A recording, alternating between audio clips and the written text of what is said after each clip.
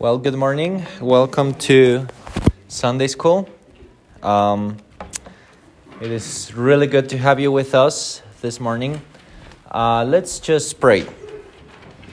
Our Heavenly Father, we thank you for this day that you have made for us. Thank you that we can worship you in this day because you are the one who has set it aside to make it your delight. And as we come before you, we pray, Lord, that you may bless everything we do. Bless this Sunday school class as we explore another of the modes of the church. And may you help us, Lord, to understand and bless us, Lord, as we go through all of these things. We pray in Jesus' name. Amen. So, if you ask a farmer in Nebraska, Keith, organic cows are the ones who eat grass. Okay. And I replied to the farmer, I thought that's the only thing that cows eat. Well, it turns out that here in the States, you feed them with grain, and I didn't know that. So all the time I've been eating organic cows, and I came here and it was not organic suddenly. But I don't know what the difference between eating grass and corn. I would disagree with him. I believe it has more to do with the medications they give them and that kind of thing. Well, that's what the farmer said. I have no idea. He said organic cows are the ones who eat grass. Yeah. Yeah, this guy here's an expert on it. Corn is organic too. Isn't it? Yeah, right. So yeah, I don't know. now maybe Roundup and all the other stuff they use Yeah. in corn isn't quite so organic. Yeah, right? I have no idea. So, what makes a cow organic? I don't know. That is not what we are going to talk about this morning, though. The organic church. Remember that as we are, yes. The church gets grass. Now, remember that as we are talking about these terms, we are going back a century ago, almost. And also, the influence behind is the Romantic movement of the 19th century. Not necessarily the entire philosophy, but certainly the terms that they used to formulate these distinctions. And that's nothing new, right? Calvin uses Plato quite a lot, and Thomas uses Aristotle quite a lot. So philosophy and theology are intertwined very closely together. And the church has always used philosophy to advance theology and to comprehend better what the Bible describes. In that sense, Romanticism became another one of those things that we used to understand the relationship between the church as an institution and the church organic. And precisely because of that, for Kuyper, organic church, the church as an organism comes first. Because he says we have the alive church coming first, and then the church that manifests itself as an institution later on. Not that there is a big gap between the two, but if we have an organization without the life of the Holy Spirit in it, then you can call that whatever you want, club, whatever, but you cannot call it church. What makes the church church is that the Holy Spirit is living among the members of the church. So in that sense, the life principle, notice that again, we are talking in terms of things that are alive, things that are dead. That's a very romantic way of thinking. The life of the Spirit of the church, is the Holy Spirit of God who is living in the church. So if in that sense the church is not a club, right? We are not the Elks, right? The Lodge of the Elks who do, I guess, good stuff. I'm not familiar with them. We are not the Freemasons either. They gather together too. They do activities together too. They even swear an oath and everything. But they don't have the Holy Spirit promised to them every single time that they gather. And that's the difference between a club, between a reading club, between a lodge or whatever, and the church. The church is alive, and that life comes from the Holy Spirit. So in that sense, we kind of did it backwards from Kuyper's perspective. We first saw the church as an institution, and now we are exploring the church as an organism. But I'm just highlighting that because I want you to understand that the life principle of the church comes from God the Father himself. It's rooted in the decree of election in eternity past in God himself. And that's what produces the church. Does that make sense? Yeah? Okay. In this class this morning, we are going to do, I'm going to try to avoid explaining what the functions of the church as an institution and the church as an organism are, because I want to see that next week.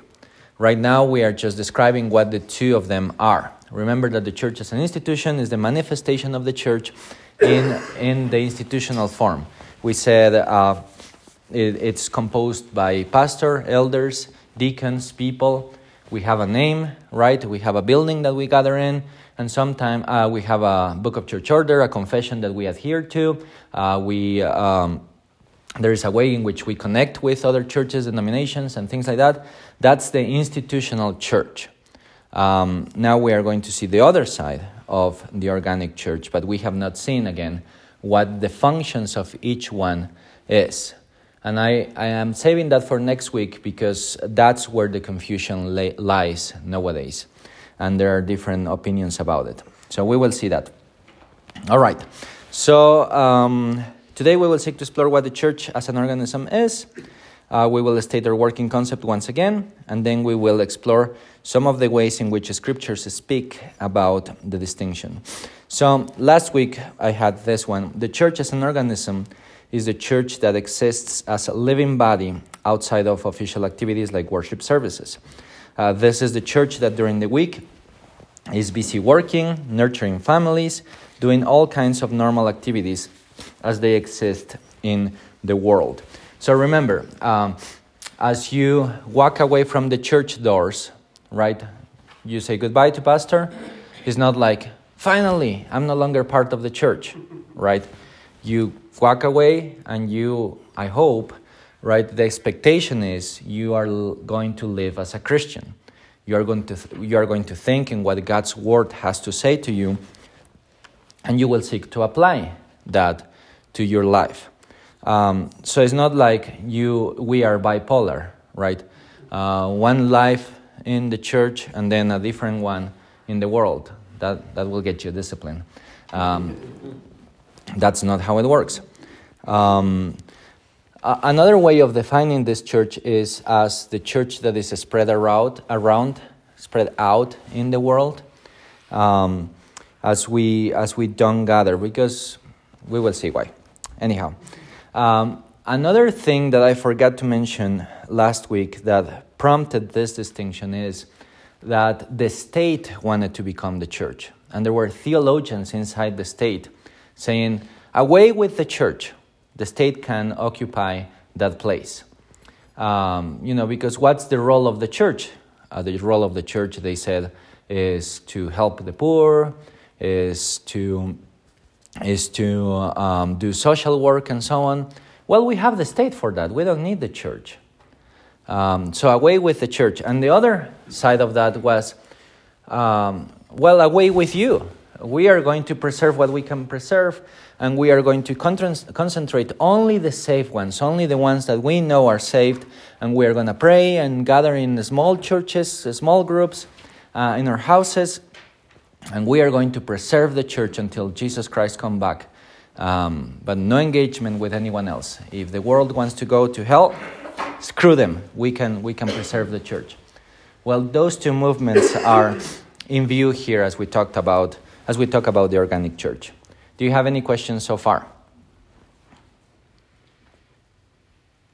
Okay. As the name implies, the distinction comes from the idea that the institutional church, as we experience it on the Lord's Day, is not the only reality. The church is also a living entity. It has a life of its own given to her by the Holy Spirit, and it is manifested everywhere, everywhere Christians go. So think about here a living entity. Think about the language of Paul in 1 Corinthians 15 about resurrection body and things like that. But also before that, 1 Corinthians 12 about the church is a body and its head is whom? Jesus Christ, right? And we are all part of that body of which Jesus Christ is the head. And he says, if you are an eye and you think being an eye is the most amazing thing and you can survive by yourself just by being an eye, then you are deceiving yourself. That cannot happen. You need the rest of the body, right? Because what is an eye by itself? Maybe it can roll, but that's it. So we need one another, but the point is we are connected to the head, which is Jesus Christ. And that is a very organic language, isn't it? It's taken from who we are. We are not machines. We are not robots. We are not metal. We are flesh and blood. And we are organic in that sense. If we die, we decompose. And that's why this language is pretty fitting to scriptures. We are connected to Jesus Christ, and as long as we are connected to Him, the head, we are alive. And because we are united to Him, we belong to Him. We will see some Bible verses later on. And it's manifested everywhere Christians go. It doesn't disappear or stops existing in the world after the worship service. In fact, the New Testament is filled with imperatives for the church as it is spread out in the world, so to speak. So one very clear example of that is Romans 12, 9 to 21. Let me read it to you. Let love be genuine. Abhor what is evil, hold fast to what is good. Love one another with brotherly affection. Outdo one another in showing honor. Do not be slothful in zeal. Be fervent in spirit. Serve the Lord. Rejoice in hope. Be patient in tribulation. Be constant in prayer. Contribute to the needs of the saints and seek to show hospitality. Bless those who persecute you. Bless and do not curse them. Rejoice with those who rejoice. Weep with those who weep. Live in harmony with one another. Do not be haughty, but associate with the lowly. Never be wise in your own sight. Repay no one evil for evil. But give thought to do what is honorable in the sight of all. If possible, so far as it depends on you, live peaceably with all. Beloved, never avenge yourselves, but leave it to the wrath of God. For it is written, vengeance is mine, I will repay, says the Lord. To the contrary, if your enemy is hungry, feed him. If he is thirsty, give him something to drink. For by so doing, you will heap burning coals on his head. Do not be overcome by evil, but overcome evil with good. So it is clear from Romans 12 that there are certain things in there that you can do inside the church, right? Love one another, right? That's clearly, well, we need to love one another. But there are other things that we cannot do in church. Bless those who persecute you. Well, that's, I guess it can happen, and it can happen. But more often than not, the ones who persecute you are the ones who are outside of the church. So it will be naive to say, well, Paul clearly is referring to the church on Sundays, doesn't have anything to do with me as I am going to my job. Well, how about when you work in your job and then they say, well, from now on, if you are adhering to a very Christian understanding of sexuality, you need to tell us because you cannot work here anymore. How about that? Then suddenly you need to remember these verses, right? Or what about live in harmony with one another? Do not be haughty, but associate with the lowly. Never be wise in your own sight. Well, I know better, right? I am studied. I know tons of things. Therefore, in this working place, they should have me here, like on thin air. I walk over eggshells because I'm the best. No, even if that's true, the Bible tells us to be humble, right? That's very practical stuff for walking the Christian life in the church. But what if you go, I will do that in church, but outside, everyone else knows me for something different? We will say, well, maybe he's not walking as a Christian. Will we not? So it's clearly referring to those intermingling that we have between believers and unbelievers in the world. So this is not for the church as an institution. Pastor doesn't go with you every single Monday through Saturday to your workplace, right? What are you doing, Dan? And what's that, Dan? and how do you do that, Dan? And have you thought what the elders are going to tell you then? Like, no, I can't be with all of you at the same time. So it's not for the institutional church. It's for the organic church. As we are spread throughout the world, as we walk away of this building and meeting together, that's where it works. Because it is impossible for the church to show herself as an institution all the time, right? We cannot be in worship services all the time. We must understand that Paul is thinking about the organic church. In fact, worship in its broadest sense of the word also encompasses our living being, working in spaces that God has called us to. In other words, worship implies also the way you work, the way you live your life. You want to honor God, you want to worship Him, you do it in your work as well, by doing things in a proper way.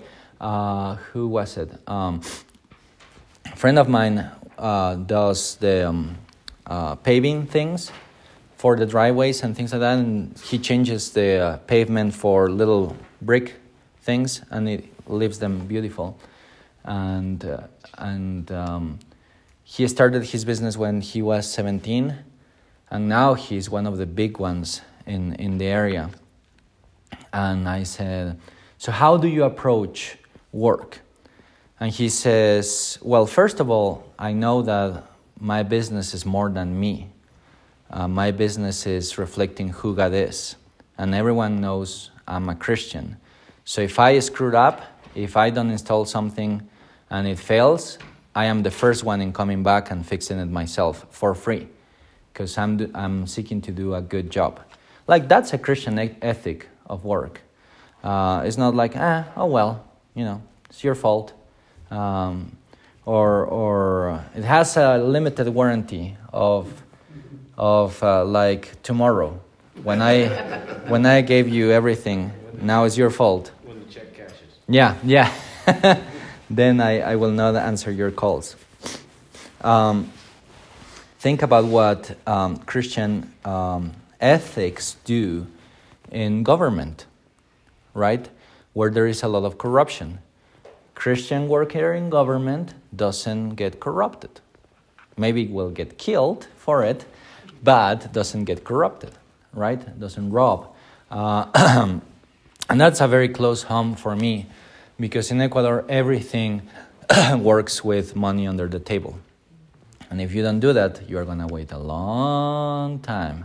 So we've been waiting a long time for many things. But you need to do it. It's easier to pay corruption money. It's difficult and harder to do things proper. But Christians do it the proper way, right? Have you been stopped in traffic? Well, the police is always looking for money for, Coca-Colas or whatever. So they are very willing to pass $20 under the documents or whatever. Well, Christians will not do that. At least ideally, they won't. Some Christians still do. Faith? Well, when we were in Haiti, Jessica and Fidel were out for some errands, and a policeman stops me, and he gets in. And I'm like, he says, drive, jail. Yeah. Okay, no cell phone, nothing. I had no way of telling him why I'm not coming home. But anyway, I was oblivious to, if I would have just given him a bribe, he'd have never got in. Yeah. So I just started driving towards the jail, you know? Yeah. And just like Jessica and I, we were fun out, we're praying like crazy. She was like 9 years old and everything. And finally he just gets just really mad. He goes, stop, stop. And I stopped and he just gets out and he slams the door and he walks away and everything. Fonell just starts cracking up. And I'm like, but it's so funny. I mean, I'm just like drained. Yeah. Like, you're supposed to give him money. You didn't give him money. That is so funny. Everybody gives money and you just drive. You know? Yeah. And so the next time I got stopped, I still didn't give a bribe because I don't do that, you know. And I'm like, okay, Lord, here we go again. He didn't even get in. But Yeah. I think he knew. His word got out. Yeah. Yeah.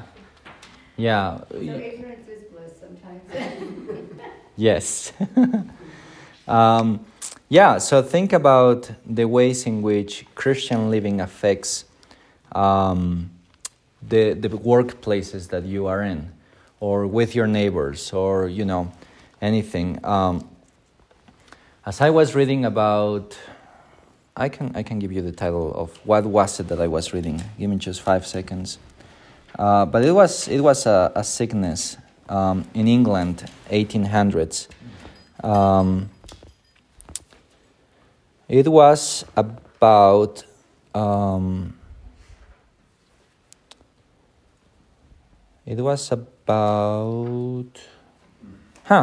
cannot find it.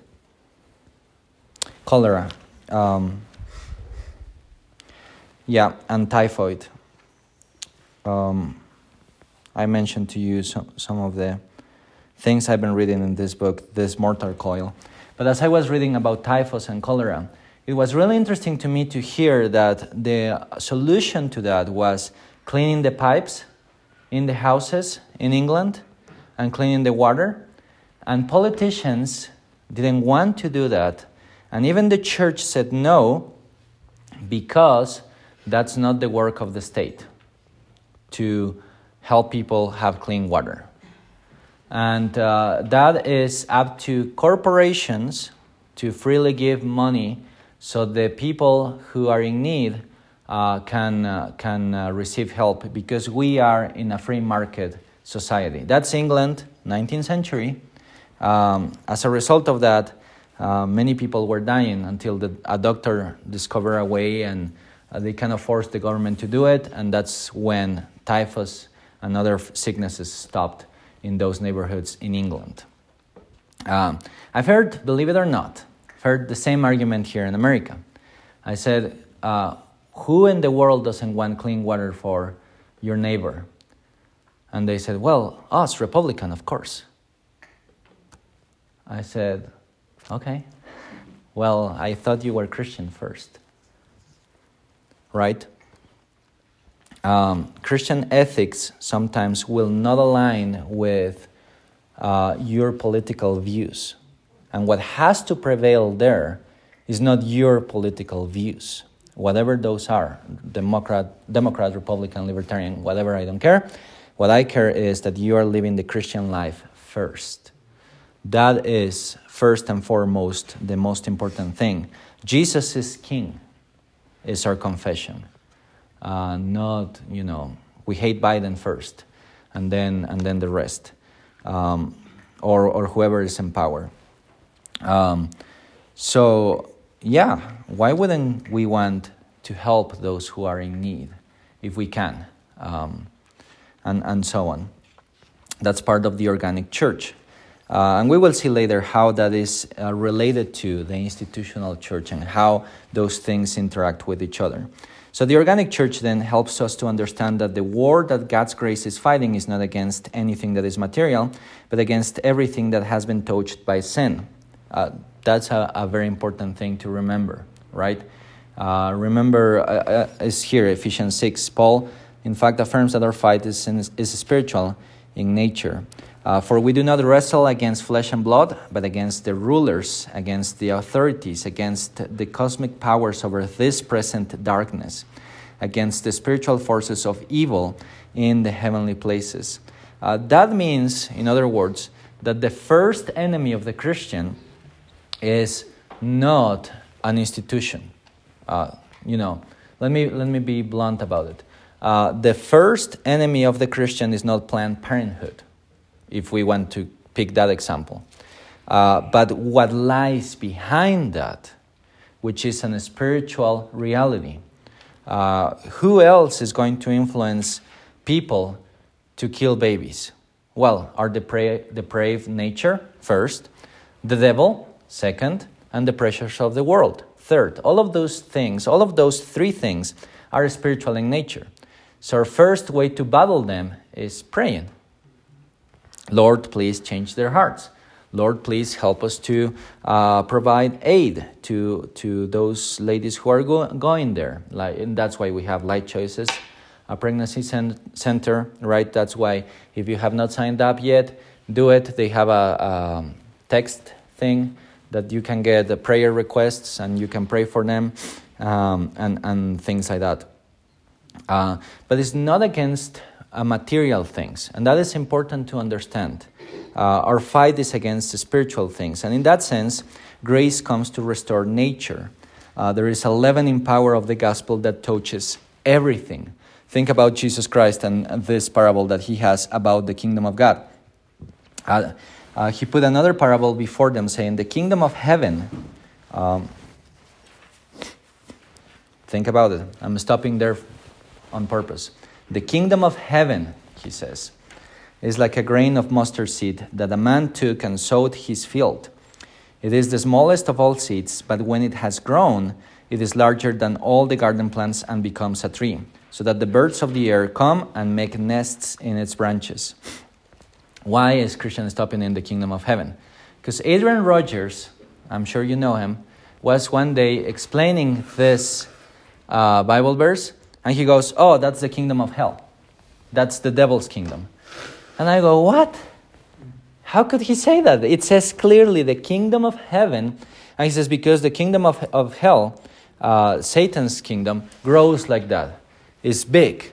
And the birds of the air come and make nests in its branches. And I was like, it says the kingdom of heaven. Well, the kingdom of heaven is like a grain of mustard seed.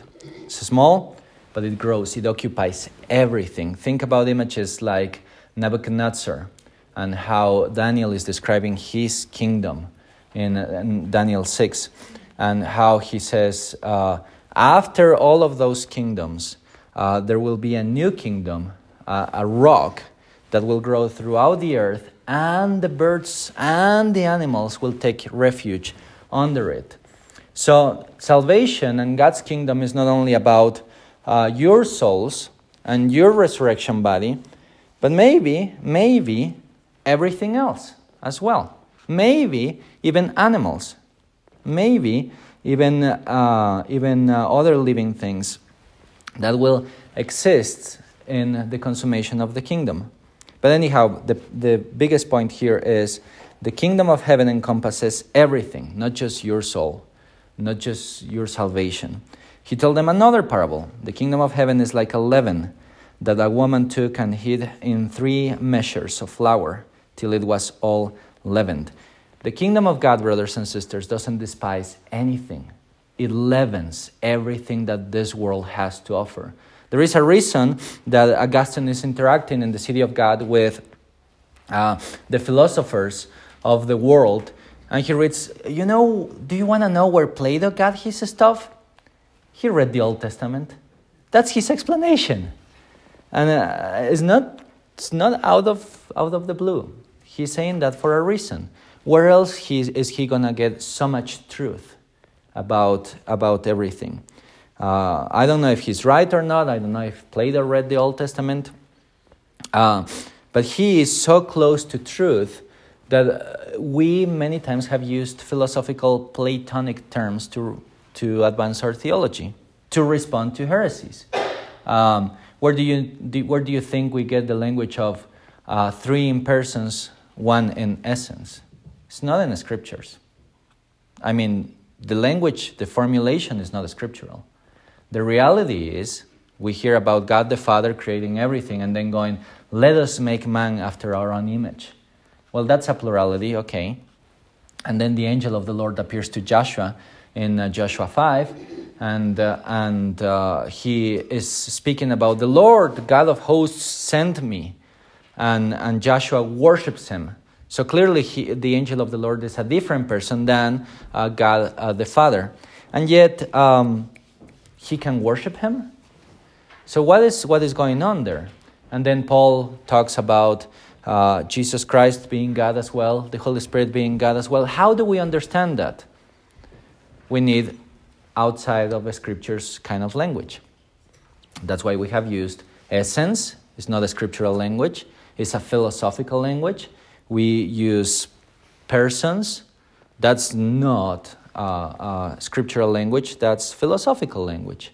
Augustine, talking about the Trinity in his book on the Trinitatis, on the Trinity, he says, we use persons because there is no other better language than that.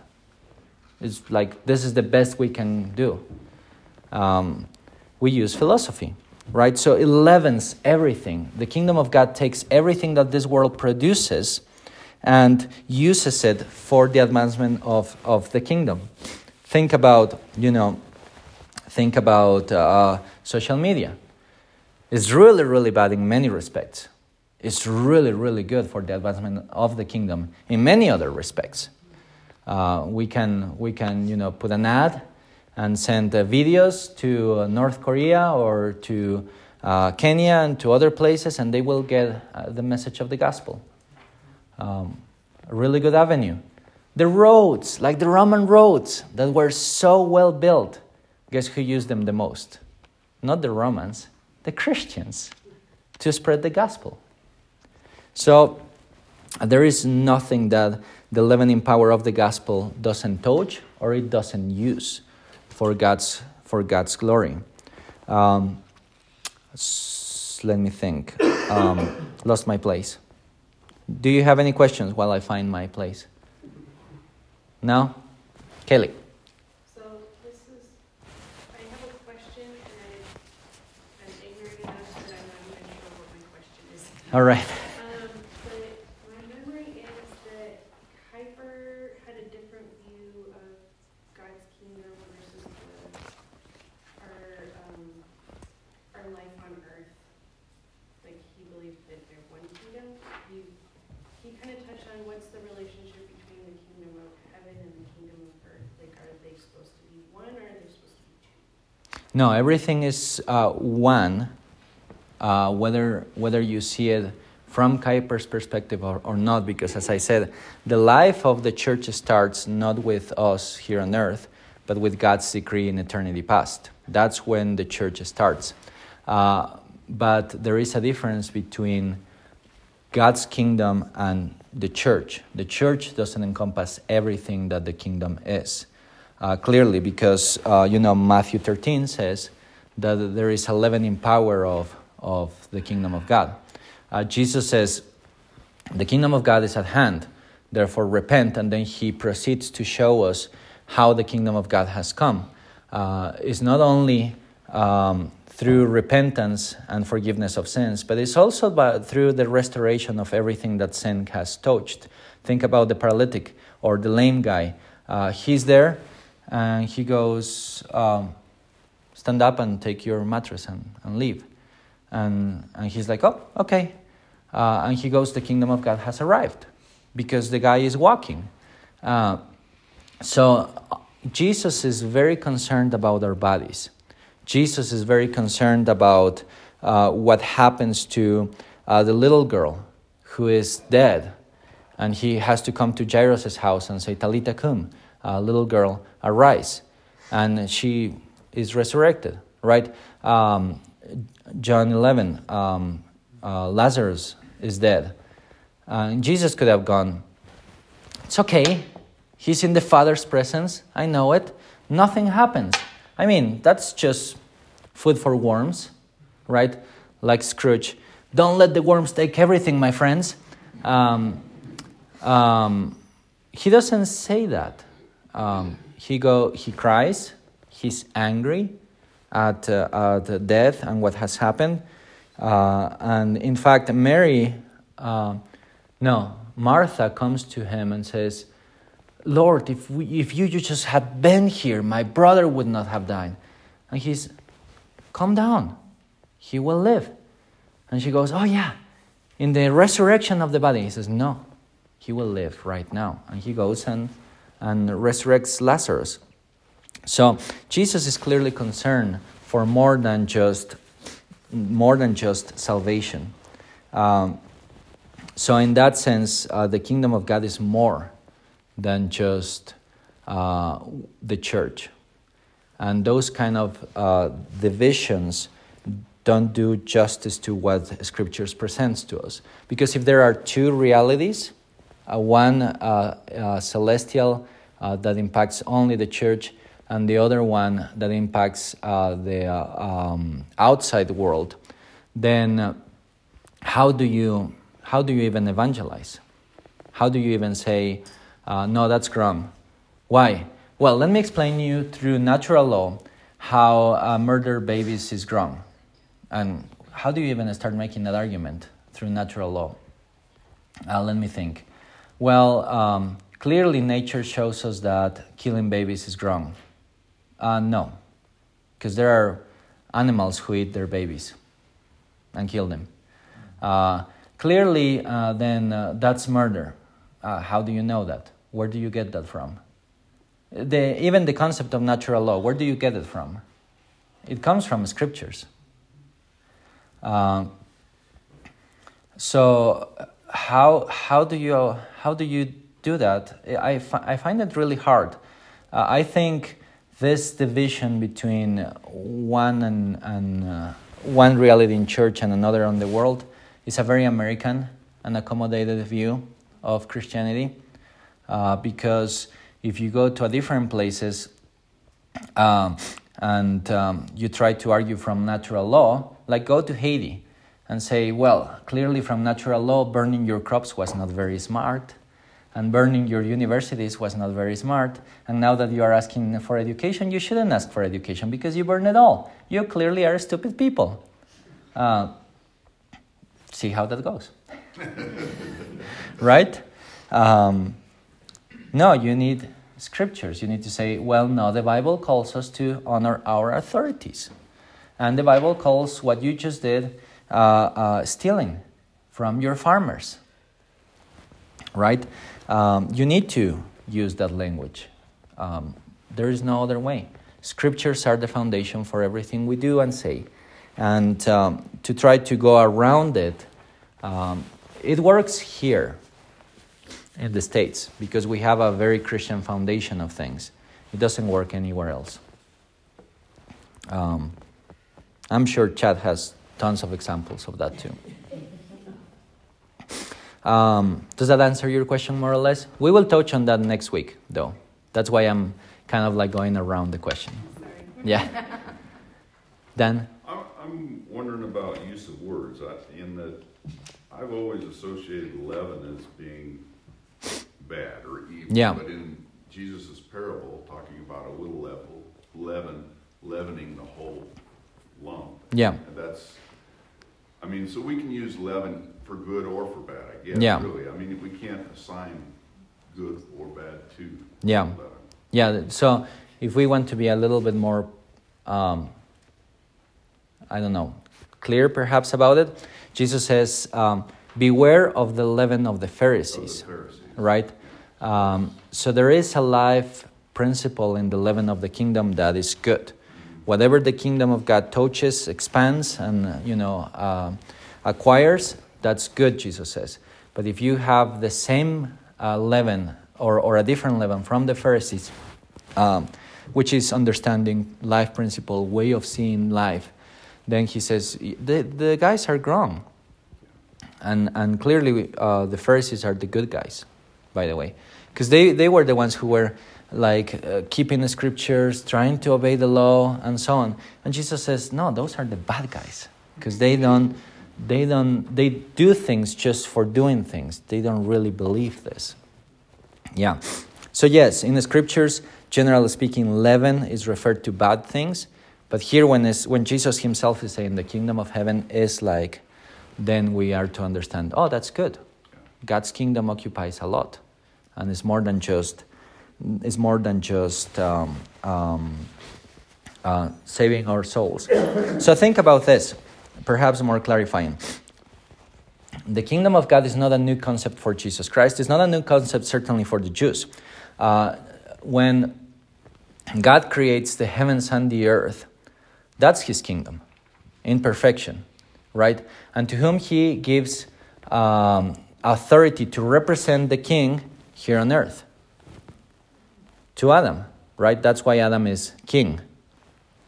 And he's to extend the garden and its dwellings. Let me just go to, if you can go to Genesis, I think it's 1:27.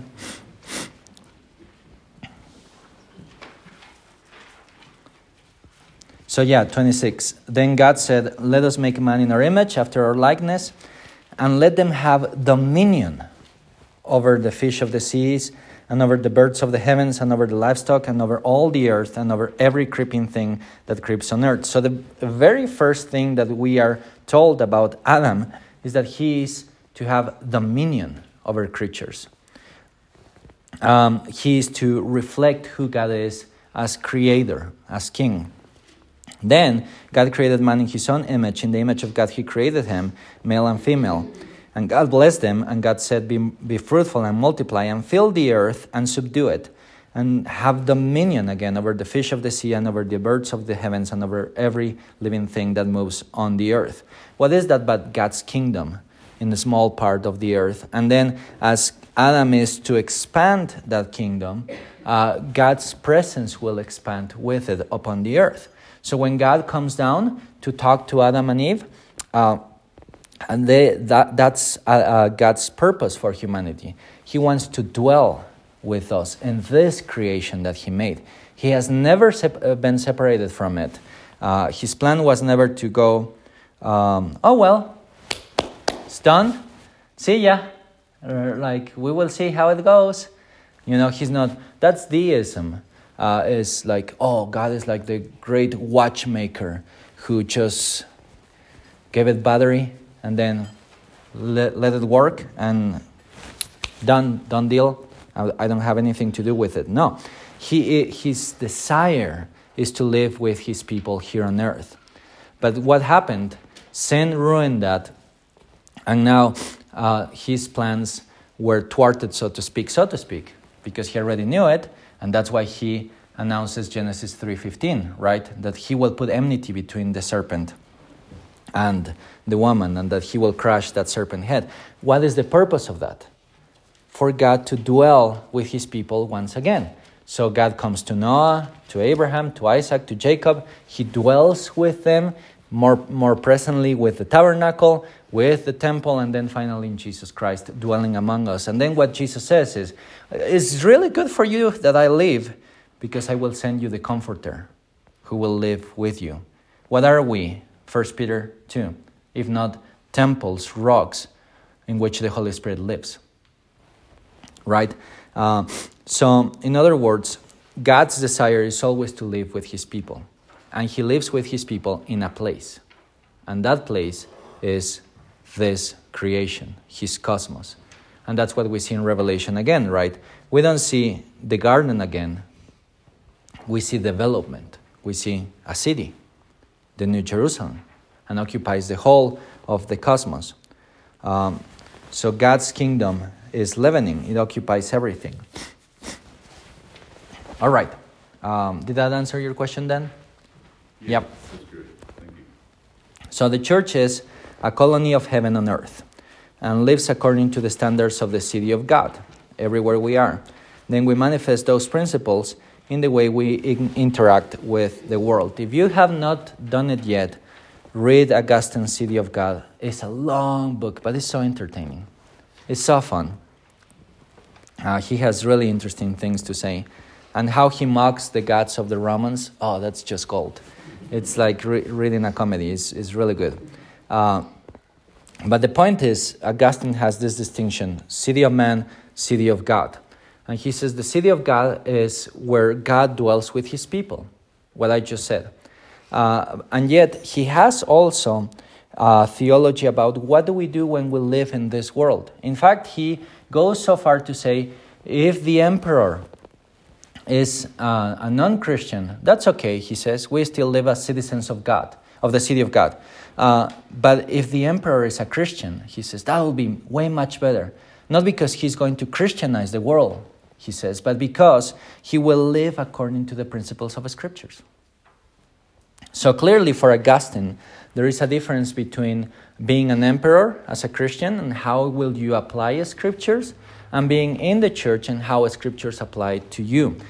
He's not advocating for, let's, I don't even know how to say this, but let's make the world the church. That comes later with the Roman church, as we will say, as we will see. But that's not Augustine. He's not saying that. He doesn't go, well, clearly, in the Old Testament, it was sin to use polyester, so no one can use polyester by the decree of the emperor.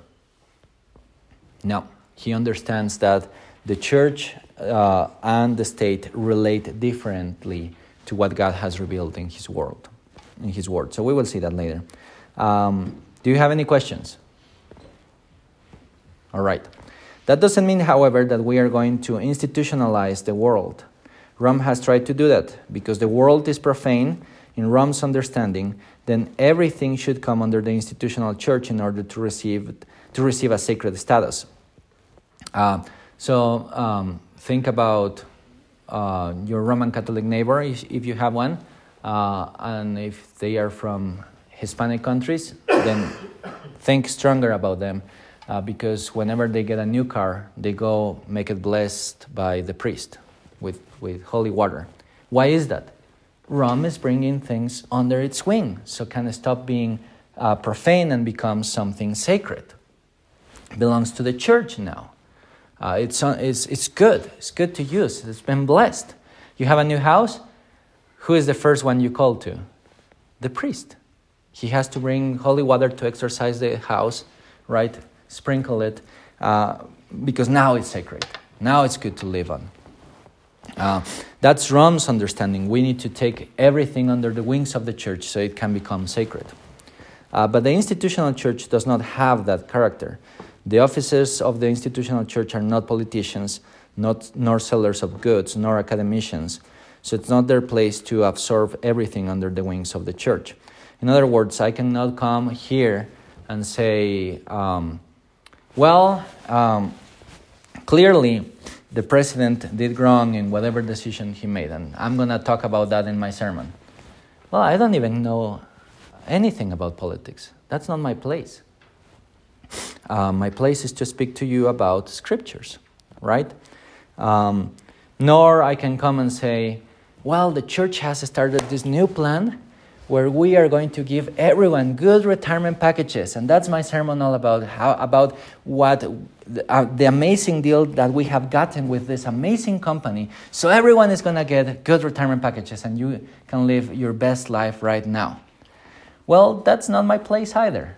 The church is not concerned about retirement places or whatever. Nor I can come here and speak to you about the clash of molecules and how in the Netherlands there is this new lab that they are testing to see if they can explode the world. Well, I have no idea how that works. I have a friend who knows, but I have no idea.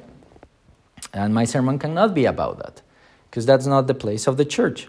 What the church cannot do, however, is say, we are going to control how many molecules you explode a day, or how many insurances you sell in this week. Or, we're going to control who gets selected for the Republican Party or Democratic Party or whatever. We cannot say that. It's not our place. And it's interesting to me to see that some Protestants have tried to do something similar to Rome, but in the contrary direction, escaping the world. let's escape the world, thinking that this world is good for nothing, and therefore they abandon it because there is no sense in decorating the wilderness. They abuse that image of we are sojourners in this land, 1 Peter 2. And they say, well, what's the point? Israel wasn't decorating cactuses in the wilderness.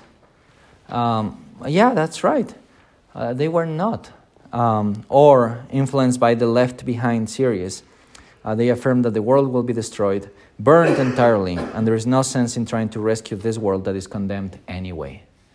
So Jesus is going to come, or the rapture. So, all the time we need to be thinking about the rapture and things like that. Well, the Bible speaks in a different tone about it. Let me read Jeremiah 29, 4-7. Thus says the Lord of hosts, the God of Israel, to all the exiles whom I have sent into exile from Jerusalem to Babylon, build houses, live in them, plant gardens, and eat their produce. Take wives and have sons and daughters. Take wives for your sons and give your daughters in marriage, that they may bear sons and daughters. Multiply there and do not decrease, but seek the welfare of the city where I have sent you into exile. And pray to the Lord on its behalf, for in its welfare you will find your welfare. Israel is in exile, and they know it's because of their unfaithfulness. And they know their captors are not the best guys in the world. It would have been understandable if God would have gone, you know what? Pray for your deliverance, because I'm going to come, and I assure you that I will come. But pray, don't do anything. Just wait until I come. You are in exile. Think about it. Your enemies have taken you captive. And God goes, don't fret about it. Just build houses, work, seek the welfare of the city where you are, because on it you will find your welfare. And do you know who takes up that language in the New Testament? Because we can say, oh, that's Old Testament. Well, Paul takes up that language of Jeremiah and goes, first of all, then, I urge that supplications, prayers, intercessions, and thanksgiving be made for all people, for kings and all who are in high positions, that we may lead a peaceful and quiet life. In their prosperity, you will find your prosperity. That we may lead a peaceful and quiet life, godly and dignified in every way. So for Paul, he goes, no, you are not going to live as if this world is worth for nothing. No, work. Have houses. Get into... marry your daughters and your sons. Multiply. Be fruitful. Seek the welfare of the place that God has placed you in. Love the nation where you are, the city where you are. Pray for it. Try to be a good neighbor, in other words. Try to seek the welfare of those who need it. Why? Because that's God's mission for us. So we can show Jesus Christ to those who don't know Him. Can you imagine, can you imagine a person is in the wheelchair and he's by himself and there is no access for him and he's trying to go over the sidewalk but he can't. And you go, oh well, this is not my city. I belong to the heavenly kingdom and I don't need to help him because he is an unbeliever. And as an unbeliever, his heart is hardened and he doesn't deserve anything. So go ahead and try it, you stupid. And I'm going to wait until, see what happens. That's not Christian ethics, is it? You will help. You will try to aid that person as much as you can. Why? Because just as you were incapable of saving yourself, He is incapable of helping Himself. And just as Jesus has shown mercy to you, you are going to show mercy to those who don't deserve anything. And that's a gospel principle, so you work according to it. Ezra 6:10, that they may offer pleasing sacrifices to the God of heaven and pray for the life of the king and his sons. This is talking about the restoration of the temple and how Ezra, being under Cyrus's No. I forgot the name of the king. Is it Cyrus? I think it's Cyrus. Yeah, did I say it right? Yeah, I think it's Cyrus, pagan king, and yet the temple is to be praying for the life of the king and his sons. And then Philippians 2:14 and 16, do all things without grumbling or disputing, that you may be blameless and innocent, children of God without blemish in the midst of a crooked and twisted generation. Notice what Paul doesn't say, children of God without blemish in the midst of the church, among whom you shine as lights in the world. That doesn't make sense, does it? What he says is, children of God in the midst of a crooked and twisted generation, among whom you shine as lights in the world, holding fast to the word of life, so that in the day of Christ I may be proud, that I did not run in vain or labor in vain. Even if I am to be poured out as a drink offering upon the sacrificial offering of your faith, I am glad and rejoice with you all. Likewise, you also should be glad and rejoice with me. Philippian church, really small church, in the midst of a very big and important, although waning city of Philippi. And they have the Praetorium right there, which makes it a very important city. The citizens there are Romans by nature. They are born Romans, which is something that is not granted to every single city. And you have this small church who is trying to be faithful, trying to do commerce, trying to live the Christian life in a different way. And they are tempted to, what about bribery? Well, if we give this money to the officers, we will get better status. And we have the Praetorium. Shouldn't we be one of the strongest churches, magnificent churches with buildings and everything? And Paul goes, that's not how it works. Rather, be light in the midst of darkness. And very influenced by Stoicism. If you are Stoic, you are in your path towards improvement, towards getting a place in Roman society. That's why Paul, chapter 1, Philippians, I rejoice in everything, but at the same time I'm crushed and I'm going to die. And what shall I choose? I don't know, whether to live or to die. What is he doing there? Showing them how to die. How do you die as a Christian? Do you get plugged in the Stoic thing and go, I don't feel anything. Destiny is just blind, and I'm as blind as destiny. And so wherever destiny leads me, I'm going to go without complaining because I control my feelings. Paul is like, I'm crushed. I don't know what to do. Whether to stay or to leave. If I go, wow, that's glory for me. But it's a loss for you. And then he goes, but I'm confident I'm going to stay. And then he goes again, but I don't know if I'm going to leave. It's super interesting, but he's struggling with that. We need to avoid thinking that all that we do will have a triumphal ending, though, as if our own efforts will bring Jesus back sooner. So triumphalism, transformationalism, reconstructionism are errors that we must avoid. First, the church cannot conquer by herself. Second, the church is called to carry the cross of Christ. And finally, this calling is by no means a call to overcome the world as some would like it. It is conquering by denying yourself, by abandoning the common myths of our culture. In a word, it means conquering sin first in ourselves. It is a continual battle, and the reward is found in eternity with the crown of glory. We don't have time to read those verses that I have there.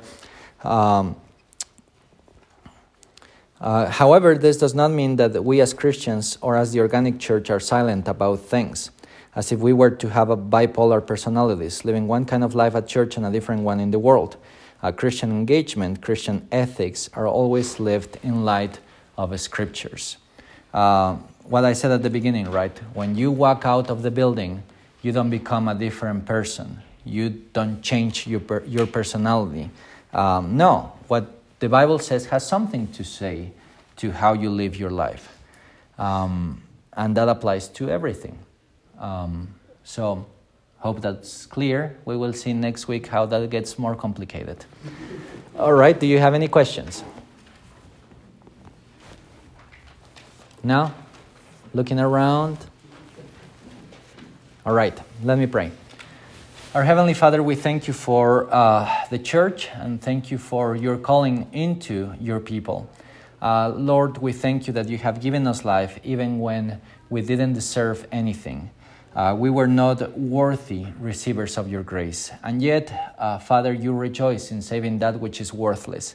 So we thank you for that. We thank you for Jesus Christ. And we pray that as we prepare to come to worship and meditate upon the incarnation of the Lord Jesus Christ, that you may open our hearts and ears to your word, to everything that we are going to do. So in doing it, we may do it in the spirit and in truth, according to your word and for your glory. In Jesus' name we pray. Amen. Thank you, brothers and sisters.